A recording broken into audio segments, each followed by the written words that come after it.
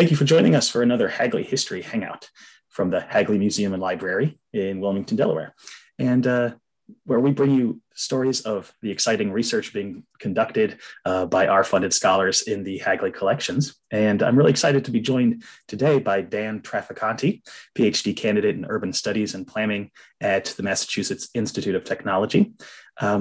His dissertation project is called Patents Over Planning, Industrial Capital and Post-War Innovation Policy, for which he received support from the Hagley Center for the History of Business, Technology, and Society.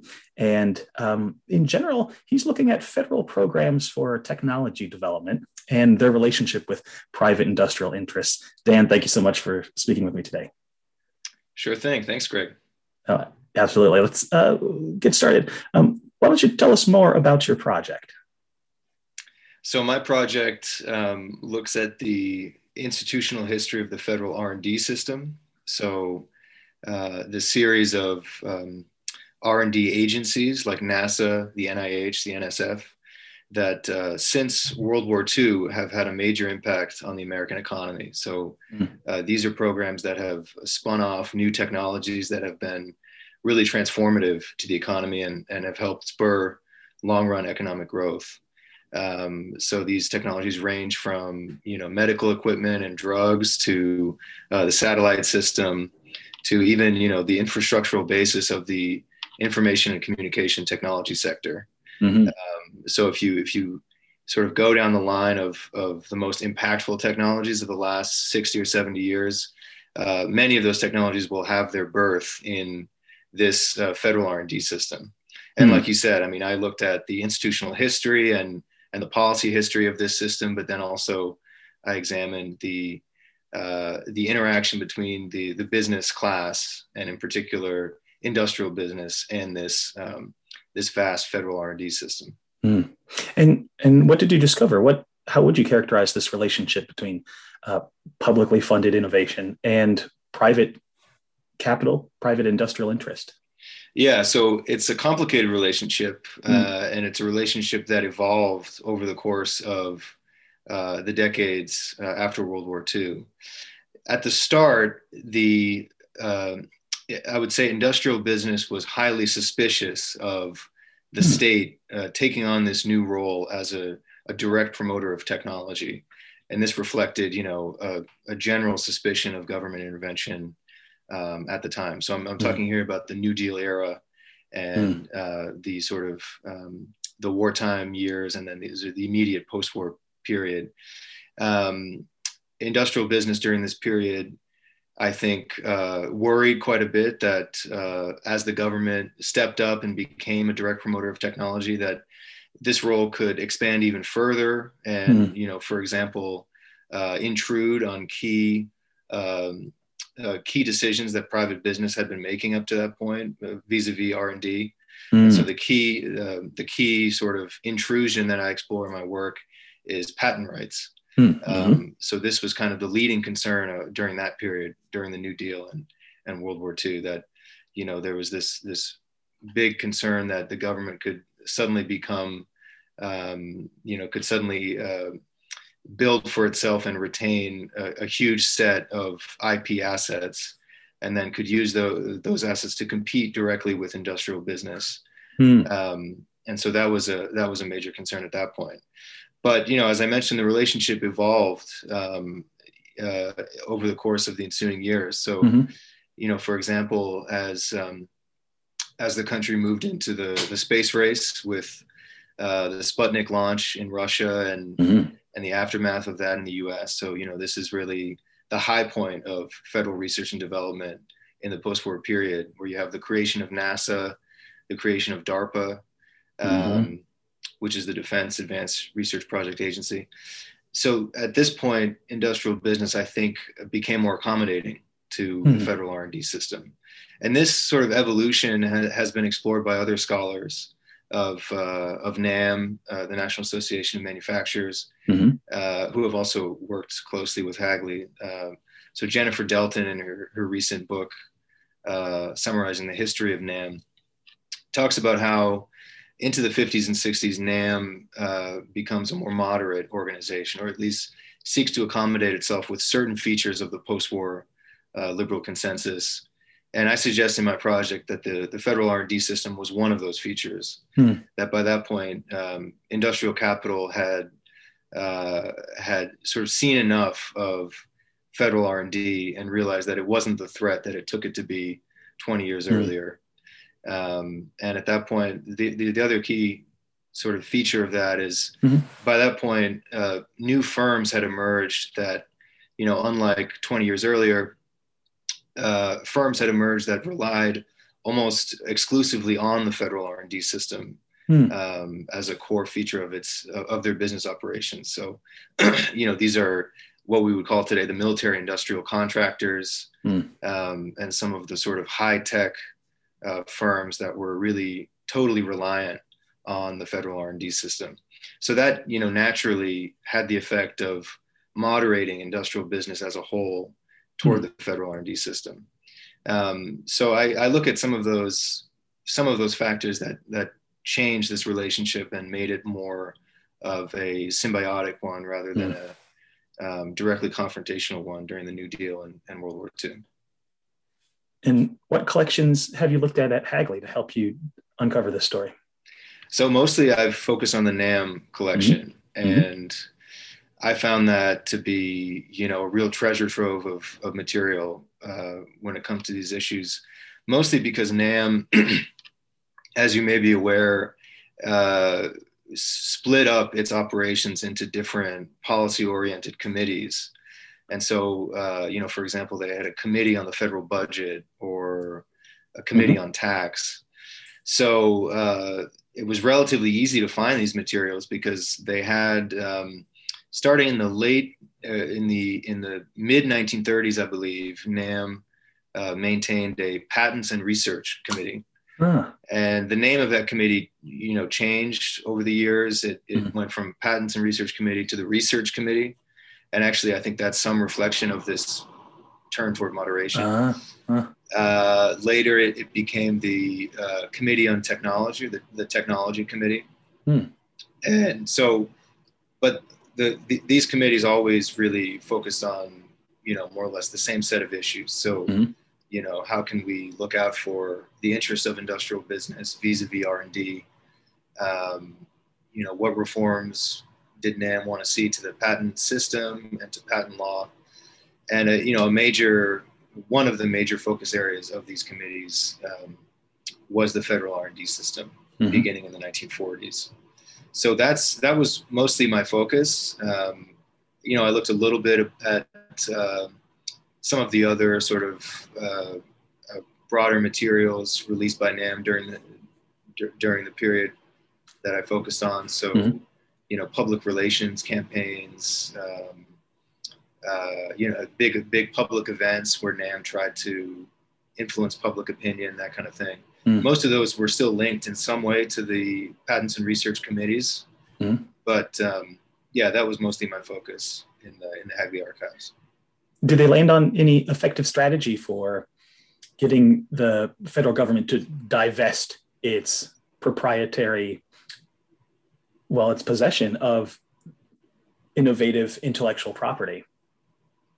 Yeah, so the argument, it's interesting because,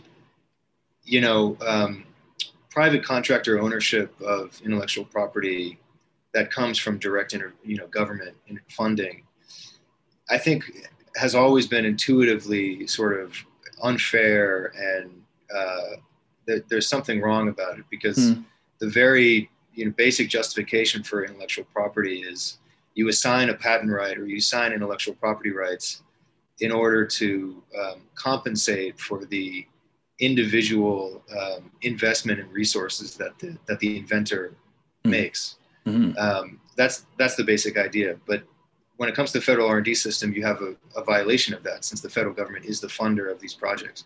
So from the very beginning, some of the more progressive policymakers and thinkers that looked at the federal R&D system, had this sense that, why are we giving these patent rights away? They were funded by the federal government. So industrial business always had to confront this sort of basic intuition that, this doesn't look right. And so NAM and industrial business more broadly developed a number of arguments over the series of the decades I looked at. And it's interesting to look at how those arguments evolved. I mean, it started in the 1940s with, basically the idea that, well, there is something perhaps unfair with private contractor ownership, but it's a necessary evil that we have to tolerate in order to get private firms to partner with the government. And so if we don't give away patent rights, you won't have this partnership on which the federal R&D system relies, because you won't get the participation of private firms. And then as we got into the space race and then sort of the post-Sputnik era, the spin-off argument started to emerge, which is that, actually there's perhaps some broader economic benefit to allowing private contractors to retain patent rights, because they can take these inventions and then spin them off and create new technologies, commercialize them, and so forth. Mm-hmm. So that was really the birth of the spin-off, because NASA and to a lesser extent DARPA were seen as obviously having potential commercial industrial purposes. Mm-hmm. And that was, that has clearly been borne out. And then finally, my project wraps up in the 70s and 80s. And by that point, the spin-off argument sort of comes to full maturity. And you go from, in the 50s and 60s, the sense that, maybe there are interesting private commercial uses for these technologies. But then in the 70s and 80s, it becomes an explicit policy that, the logic of the spin-off has now become an intentional developmental purpose. Mm-hmm. And so this is the rise of what we now call the technology transfer consensus, where this very feature where patent rights, are funded by the U.S. government, by the federal government, and then they're transferred to private firms, that's actually an explicit economic development, economic growth policy. It's not a bug, it's a feature. Exactly. That's exactly right. Yeah. Well, that's remarkable. And when you were conducting your research in the Hagley collections, were there any particular sources or documents that just were really exciting or really fascinating? Well, I mean, one of them, I think, or one series of materials that were extremely helpful is, there was a debate from the mid 1940s to the end of the 1940s over how to structure the National Science Foundation. And the debate over the NSF was really a hugely important one, because it kind of set the stage for further reform of the R&D system in the years to come. So a lot was writing on, what the NSF was going to look like, how it would be structured, and then critically what the IP policies would be. So would the NSF retain patent rights, or would it transfer patent rights to private contractors? And NAM, I found, a wealth of material on the NSF debate. I mean, NAM was very focused on it for the 5 or so years where the debate was very active. Famously, there was a split between a senator from West Virginia named Harley Kilgore, who kind of wanted a more progressive, New Deal inspired vision for the NSF. And then Vannevar Bush, who was the architect of US wartime science, who I think generally is characterized as wanting a more business friendly version of the NSF. And so I found a lot of material on how NAM ultimately sided with Bush and aimed to sort of derail or block Kilgore's efforts to develop a more progressive version for the NSF. So that was one set of materials that I found, extremely useful to my project. And one of my chapters is basically devoted entirely to that. Another set of materials that, I thought were just really interesting was, as I mentioned, in the 1950s and 60s, this is kind of the birth of the spin-off.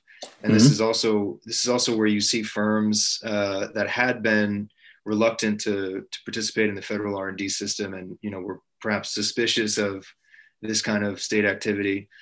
This is the moment where those firms, have a sort of aha moment and realize that it could be really beneficial to take part in this kind of partnership with the federal government. Mm-hmm. And so I found in the 50s and 60s, I found a number of statements in the NAM materials attributed to specific firms. So, these firms would send representatives to these meetings, and then, Mm-hmm. they would say the representative from Monsanto, for example, or Right, sure.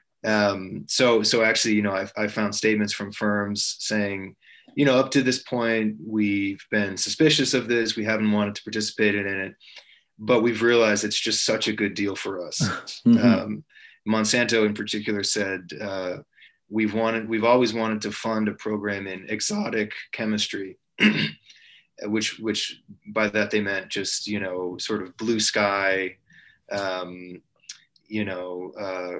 very sort of speculative or high risk R&D. Fundamental research. Yeah, exactly. And this representative said, but we've never been able to justify the cost, and it's always been too high risk. And then, finally, we now see that participating in the federal R&D system will allow Mm-hmm. us to develop Mm-hmm. exotic chemistry. And so, I think that was a very telling moment for these firms and for industrial business more broadly. Mm-hmm. Because the role of the state as an absorber of risk is a much bigger story. And it sounds like we have the business sector sort of learning this lesson in real time in your work. Yeah, that's right. I mean, I think in some ways my project aims to, I think the basic aim is to illuminate this relationship between industrial business and the federal R&D system, but it's also a story of sort of, you could say the self-reflection on the part of industrial business, and a very, very much evolving set of positions that NAM and industrial capital is taking. And I think that's probably illustrative of a broader trend that, Mm-hmm. Business in the post-war, liberal consensus period came to realize that, perhaps there were parts of the state that would actually serve our interests, and that, unlike sort of the knee-jerk reactions to the New Deal Mm-hmm. or various features of the New Deal, there are elements of the liberal state that can partner with business and produce some good outcomes for business. Mm-hmm. What might a more progressive or innovation policy that is more supportive of the public sector, what might that look like? Would it be, say, contractors have to license publicly held intellectual property? Or, for instance, what was Kilgore arguing for in terms of what sort of system did he envision? Yeah, so I mean, it's a great question, and there have been a lot of different, I guess you could say, different answers to that over the years. But to start with Kilgore, he kind of his vision for the federal R&D system relied on two institutional choices. So first, Kilgore wanted a highly centralized R&D system. So unlike the situation that we have now, which is which has been called the pluralist, a pluralist model for R&D, where you have a variety of different discrete R&D agencies that are uncoordinated for the most part, and each pursue their own mandate. Kilgore wanted a single, powerful, centralized R&D agency with broad powers to set technological goals, and control the federal R&D budget. And this would really be an innovation planning agency, very much unlike what we have now. And that was, I think, seen as progressive because the idea was that if you make it a single centralized R&D agency, first of all, it puts it in the public eye, and it elevates R&D policy to, perhaps the level of environmental policy that we have today with the EPA, for example, or OSHA or something. So, if you have this visible, central agency it brings R&D policy to the public consciousness and inspires active democratic debate over how we want to structure the federal R&D system. Mm-hmm. So that was the basic thinking there. The other institutional choice was Kilgore was a supporter of government ownership and retention of patent rights. And that, I should also mention, which is an interesting part of my project, is that Kilgore actually saw government ownership of patents as an anti-monopoly measure, because this was a period where there was a lot of concern over the patent hoarding by major industrial giants. Mm-hmm. And public R&D was actually seen by Kilgore and some of his supporters as a tool of antitrust, which is kind of an interesting thing. That's sort of been forgotten decades later. But is the notion that if it's public property, everyone owns it, and therefore no one and can monopolize it. It thereby stop exactly. It can reduce the sort of anti-competitive use of patents that had emerged by that period, by the 30s and 40s. So that, I think, also made it a progressive vision, that there was this idea really coming out of the antitrust impulse of the New Deal. There was this idea to use public R&D as an antitrust measure. But I guess you could say the progressive vision for R&D has evolved, over the course of those decades. And one of the ways that it did is sort of more progressive policymakers or thinkers began also to take a look at which particular fields the R&D system is funding. So this wasn't so much a concern at the time of the Kilgore and Bush debate, but now it's common to see the critique that the federal R&D system is too much is too oriented toward military purposes, or even toward there's also the critique that we put an overemphasis on pharmaceuticals. So there are now voices out there saying, well, we should take this vast federal effort and redirect it toward climate-oriented research. I mean, and I think that argument certainly bears a lot of weight, particularly now. But that emerged as a new sort of progressive critique that let's look hard at which sectors and which technologies we want to emphasize. And it's more difficult to coordinate that kind of effort with the pluralist institutional organization. Yeah, that's exactly right. So, I mean, those two things have always have gone hand in hand. I mean, particularly in the last few decades. That number one, we need more R&D planning, you could say, and then along with that, with R&D planning, then we can begin to really target strategic sectors and make informed choices about which technologies we want to see developed and commercialized and so forth. Well, Dan, thank you so much for talking with me about your work. It's a really fascinating project. Thanks. Yeah, absolutely. I'm happy to do it. I mean, I benefited tremendously from Hagley's materials and maybe one other thing I can mention is I think I was, if not the first, I was one of the first to look at the new NAM materials that take the library's collection from the 70s and 80s all the way to the present. And I found some really useful material on the 80s as well, and how NAM by that point had become more and more interested in industrial policy and in direct federal support for declining industrial firms and the industrial sector more broadly. And this was really interesting because by this point, NAM and industrial capital found itself at odds with the sort of Reagan revolution that was emerging by the late 70s, early 80s. So I think that also adds some interesting nuance to the story of NAM's evolution and their role in American society.